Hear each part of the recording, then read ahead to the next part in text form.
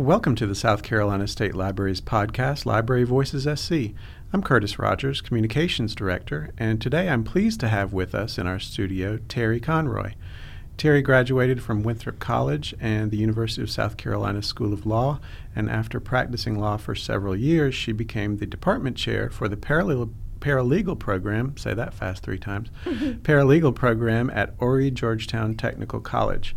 After moving back to Columbia, she attended library school and worked as a graduate assistant at the USC Law Library. She was later hired as a reference librarian and legal research instructor, and in 2011 she became assistant director of legal research instruction for the University of South Carolina School of Law. So welcome to the podcast.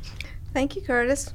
I'm great. Excited to be here. It's great to have you here. One of the things we're doing this month is I wanted to highlight some specialty librarians, and we've had Ruth Riley from the USC School of Medicine, and I also wanted to invite you, being a law librarian, so we can talk about all the great things you do with law librarianship. So what originally drew you to the field of law librarianship? Well, when I was in law school, there were these great law librarians like Mr. Cross, and I didn't know how you became a law librarian. I didn't know he had a JD and a library degree, and so I was in law school, so I'm forging on. And then years later, when I was teaching paralegal program at Horry Georgetown Technical College, we needed a law library for that, more than one program, but that one in particular. And so I kept getting these grants from the Chapin Foundation, and we built a law library. And I really, working with the librarians, I got particularly interested in it. I thought, this is perfect if I could be an academic law librarian. So when my husband came to work for the Department of Ed, well, we moved back to Columbia, and I decided to go to library school. And then it was just luck. I went to work for a firm for a while, and then about 19 months later, they had an opening here at university because it was the only law school in the state at the time, the only academic law librarian position. And I got it. So lucky me. Well, I've been there this is my 15th year. That's wonderful. What's the big difference in working for a law firm as a librarian and working as an academic law librarian? Well, I didn't work for a very big firm, and I was their research director, and so it was probably not as busy as most firms that have law librarians, because you've got to be pretty big to hire a law librarian. And there are only a few big firms in town like McNair, Nelson Mullins, and Hainsworth, those kinds of folks, who have law librarians and law libraries, because they're starting to go mostly electronic. But I would think the biggest difference is that it's more like being in a law firm where you're not really sure what's going to happen any day, and you may get a project at 4:30 in the afternoon that needs to be finished by the end of the day. Right, and the end of the day might be 9 p.m. That's the practice of law, yeah. One of the things that I talked about with Ruth Riley about medical librarianship was about the dwindling of hospital libraries, and I wonder if there's also been a dwindling of maybe private firm law libraries. Well, there was a few years back when we had the recession.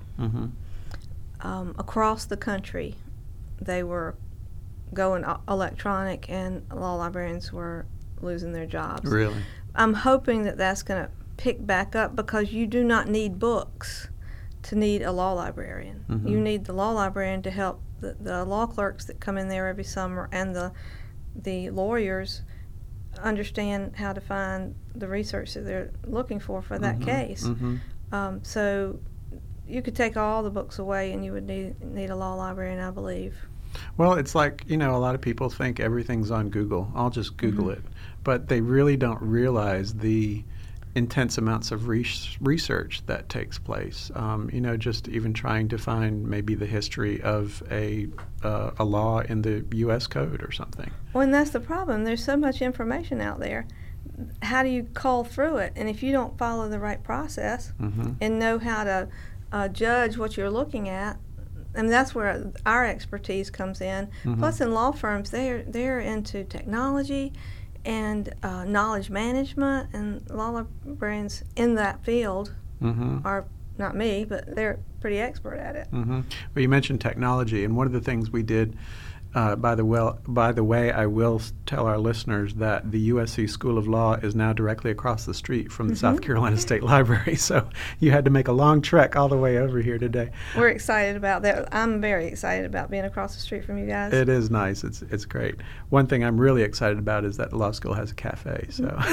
And I'm very apologetic about the 700 students we brought over here to park. Well, that's going to happen. But one of the things when you mentioned technology, I organized a tour for South Carolina State Library staff to go over and see the new library, and you have a lot of really neat stuff. And one of the things I remember specifically is the automated shelving, because you have the collapsible shelving, but it's digital. Yeah, I was afraid of the compact shelving. We have it on the basement. In the basement, it's you have to have really reinforced floors for that. And there's some books that we just have to have. I mean, we're the big public law library in the state. And so we have reporters that you might not spend a lot of time using because they're online, and journals and things like that need a place to be. And they all go in the compact shelving, and when folks like me who like print and, older lawyers who come in there that are used to using the print like me, they can go down there to the compact shelving, and they do. And they hit that little button, and it opens up. It's magical, actually. I thought I would hate them, and I don't. And I thought it would be dark down there, and it's not. It's really nice down there with the compact shelving. The students even like it. Well, one of the things you just hit on was mentioning the public, and I think what a lot of people don't understand is that people can come in to the law school library just like they can to the medical school library. That's right. We are a public space. So how if a member of the public wanted to do some kind of legal research, what kind of advice would you give them?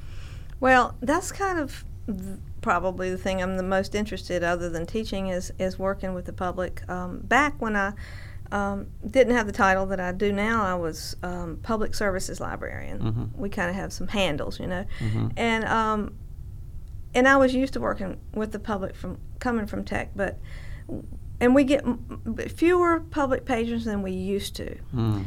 But when they do come in, they come straight to the reference desk, and they kind of get a handle, too, on when the students are out, like fall break, so we'll get more. You'll see, there's a place to park, I'm coming. Right. And they come in and they ask particular, truly, it's difficult for folks to afford to hire a lawyer, and some folks just want to do some things on their own. Everybody's not litigating. Some people are looking up information on how to write a will, or how to start their own business, or how to copyright their whatever they're creating.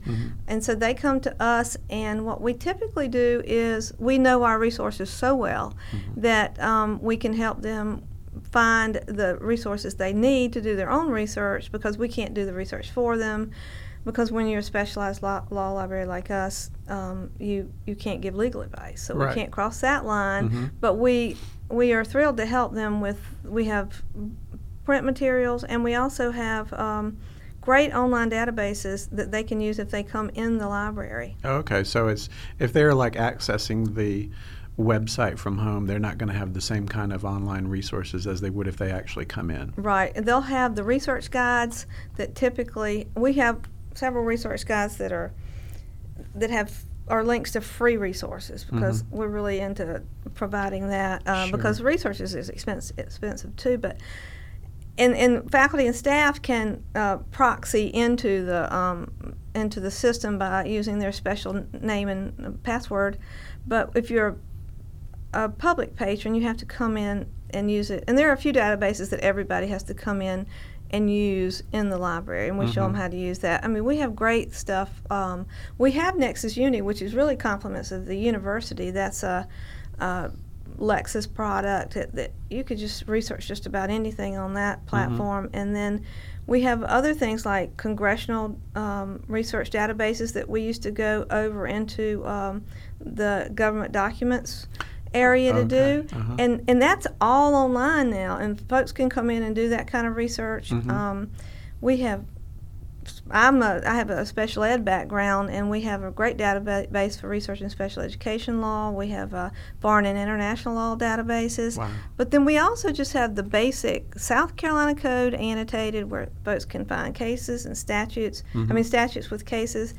And then the books. We collect a lot of books for mainly from the South Carolina Bar that are on topics that folks will be interested in. You know, I surveyed people just recently, librarians recently, about the main topics that people come in and ask for research, and one of them was wills and estate, trust and estates, family law, landlord-tenant, the typical things that you think people would come in to do research, criminal law too.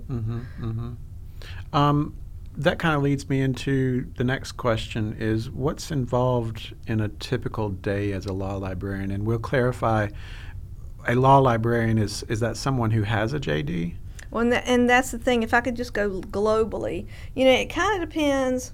I can speak to academic law librarianship and myself, but I always want to stress to people, and particularly people who are thinking about becoming law librarians, a law librarian, that you could be working in a firm, you could be working for a state or federal government, you could be working for, you know, like a state agency or a state or federal court, a law firm. I don't want to leave anything out. Some states have public law libraries. I wish we did. We have public libraries that try to have legal collections, and then some states have a state law librarian, which we don't. Sadly, but then there's the academic law librarian, and that's what I do. I mean, all law librarians are helping people do research, whether you're in the court or, in a law firm. It's just a different patron base. But for a academic law librarian like me, I'm helping. Like, we do the reference librarians, and we do.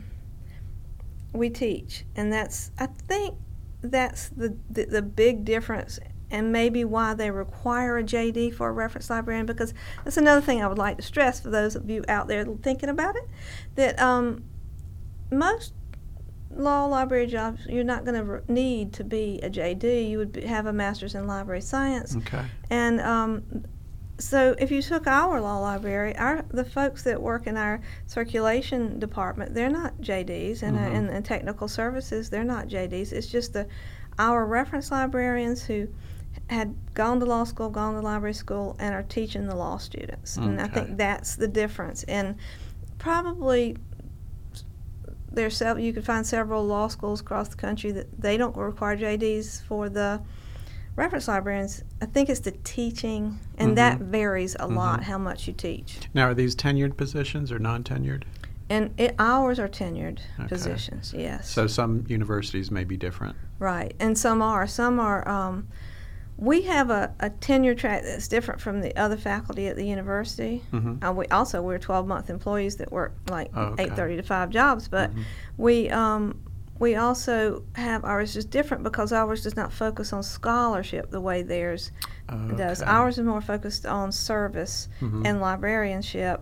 I do some writing, but honestly, you don't have time when you're doing a couple of 3 different jobs. Right, exactly. Especially if you're teaching, that's a full-time job in itself. And we teach in the spring, fall and the spring. So. Okay. Wow, that's a lot. We're busy bees. So, typical day as a law librarian? Well, depending on if you're teaching, and for us, we have this absolutely gorgeous building with our nice little suite of librarians.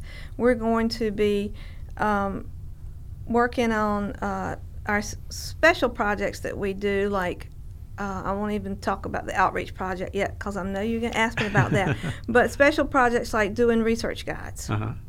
And that's not special necessarily, but we have to get the time to do that, so we work on that. We do collection development. We all have certain areas that we collect in. It's not that we specialize in that, we just kind of pick those areas. And then we do reference.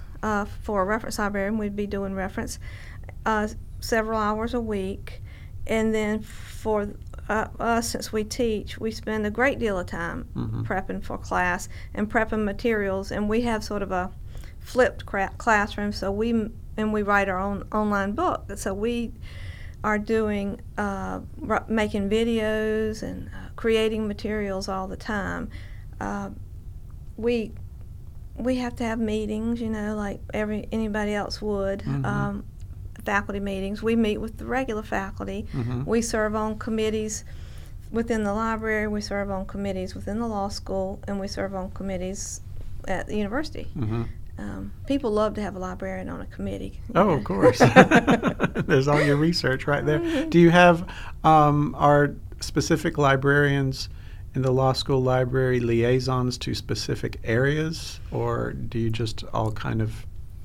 The way we handle that, and I think it's because we teach so much, is that we have a faculty services librarian. Oh, okay. Candle Wester. She works with several research assistants, students who do research, and the faculty have when they have small jobs, they work with Candle to do that. Then when they have big jobs, big research projects, they really have their own research assistant. And what we do is we work with the research assistants. We're sort of, it's not an assigned sort of program.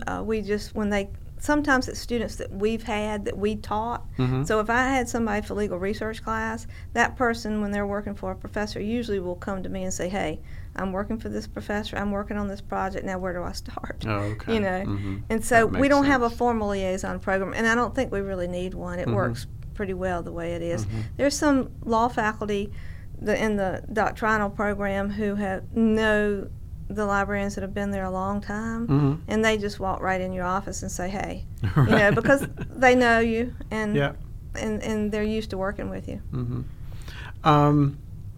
So I was going to ask about your outreach program, so I'll go ahead and skip to that. But it's called the Circuit Riders Outreach Program. What does that name mean, and what's the program all about? Well, Rebecca Maxwell, she's associate director of the law library over across the street, and we've been working together for a very long time. When I was first the public services librarian many years ago, we had a lot of folks coming in doing their own research, and from all over the state, and so it was kind of sad in a way, because it was nice to help them if they were from, Charleston or wherever, but then we got to thinking, wait a minute, there's resources, and I knew there were resources they could go use, because I taught in a paralegal program, and paralegal programs have usually a law collection, and there's 9 of them that are ABA approved in the state. So my first idea was, let's get people in the know about the resources that they have in their areas. Public libraries with the code, that kind of thing. Academic libraries that have collections, like when I mentioned Nexus Uni, those are in the academic libraries, and they're free, and they're a great resource. And but then we really wanted to teach non-law librarians everything we know, because they may be experts in certain areas, and they are, and I don't know anything about those areas, but I know how to do legal research, and we want to share that. And people get kind of uncomfortable about legal research. I don't know why. It's because it's legal, and because they're afraid they're going to give legal advice. So the concept was, let's travel around, and Rebecca came up with the name Circuit Riders. Let's travel around to the public and academic libraries, to little regions, and we have 16 circuits in our judicial system here in South Carolina, and let's go to all of the circuits. So we would say one library would host it in that area that has the say 3 counties that make up a circuit. Sure. And they would get in touch with the other librarians in that area, so you'd end up with academics and public. You would think it would all be public librarians, but a lot of academic librarians would attend. And we did that, and we made it to about 13 counties, and it was great. And we did all-day workshops. Sometimes we overwhelmed them, I think. And then we learned a lot from them. Like we would talk about the unauthorized practice of law at the end, and they said, no, wait a minute. Do that at the beginning. Don't tell me how to do this and then tell me, but be careful how you do it. So we do that at the beginning. And that all-day workshop, eventually we got to the point where we thought it was less taxing. But then, we started teaching both semesters, and we didn't have the time to travel. And we thought, if we could do this sort of train the trainer thing online, and someone did ask me when can I have all your materials, because I've been assigned in this public library to train people on the legal materials, and I'm like, yeah, you can have everything I have. So we decided then, this was a few years back, to put it online as much as we could, focusing a lot on books and free resources and making some videos. And so that's what we did. But we're kind of, I miss talking to groups. And so we're trying to do a little bit more with the program. And we got several, with doing workshops again, we have several things that we're in the hopper. Like last night at Richland Library, and I'm going to get the names right, Chris Dempsey works in the business, on the 3rd floor, Business Center. He had me and my colleague Erin Glenn, we went and we did the first ever workshop for public patrons. Just go straight to the source. Yeah. And that was great. We did 2 hours of it. I can't believe they could handle us for 2 hours last night. And then at SCLA/SELA conference in Greenville on November 2nd, we're going to, all of us, well, 4 of us, me. They're going to have to shut down your library. I know. Rebecca, who was absolutely wonderful, she's staying back to cover for us. She does that a lot. And I should not let her, but she does. So it's me and Erin Glenn and Eve Ross and Dan Brackman. And the 4 of us are going to go do a double session at SCLA on what we've called Shine the Light on Legal Research. Oh, that's great. Because we do think that it can be demystified for folks. And we're going to do 2 hours of it. And I have to thank Tiffany Hayes from the State Library, who works with Continuing Ed, and Amanda Stone for helping us get this 2-hour session together. Then we're going to hawk our wares at SCLA and come back. And on December 13th, Lisa Gieskus helped me get, along with Tiffany Hayes, to get a full-day workshop for librarians at Richland Library on December 13th, where I'm hoping Rebecca can come with us, and we'll all do, we're going to feed them lunch, and we'll do an all-day session. It's really not all-day. It's like 2 hours in the morning, lunch, and then 2 hours in the afternoon. Okay, well, that's great. I mean, that's a wonderful opportunity for librarians across the state to be able to learn exactly what it is they need to know, so they're not, duplicating efforts, or they're not worrying about giving out legal advice, that kind of thing. Right, and we really focus on know your resources, refer, and don't worry about it. You're not going to come practice law without a license. Right. Know your resources. We don't put librarians in jail. Know your resources, refer to the right people, know where the law libraries are that you can get folks to, and you'll be fine. And I think it's really fun, and it's kind of like, I think legal research is like solving a puzzle. Oh, yeah, exactly. And so there's no reason to be really afraid of it, but who does legal research? I mean, I tell my students when they come in law school, you didn't really spend your lifetime thinking about, wonder what regulation governs that. Right, exactly. Or how does a regulation become a regulation? It's just not something people think about on an everyday basis, even though you probably had to comply with about 10 or 12 laws just to get to work. Right, exactly, and you don't realize it. But you're having to abide by those. One thing I wanted to ask you about was what kind of special collections does the law school library offer? And one of the things I wanted to also mention was the reading room that you have is really, truly a magnificent reading room. And it's got, for those of you, just picture, there's an entire wall that's about 2 stories that has portraits on it. And who are those portraits? Those oil paintings of different individuals. Well, those are, and the nice thing about that, by the way, our portrait collection, there are several of them in the reading room that's on the 2nd floor of the law library that you can overlook our courtyard. We're very proud of our new building. We feel a little guilty because it's so nice, but they're in there up on the wall, and then you'll see them in our courtrooms in the building as well. And those are folks that are, leading figures in South Carolina history that go back, a very long time, and judges, deans of the law school, political figures. And the nice thing about that is it has been digitized.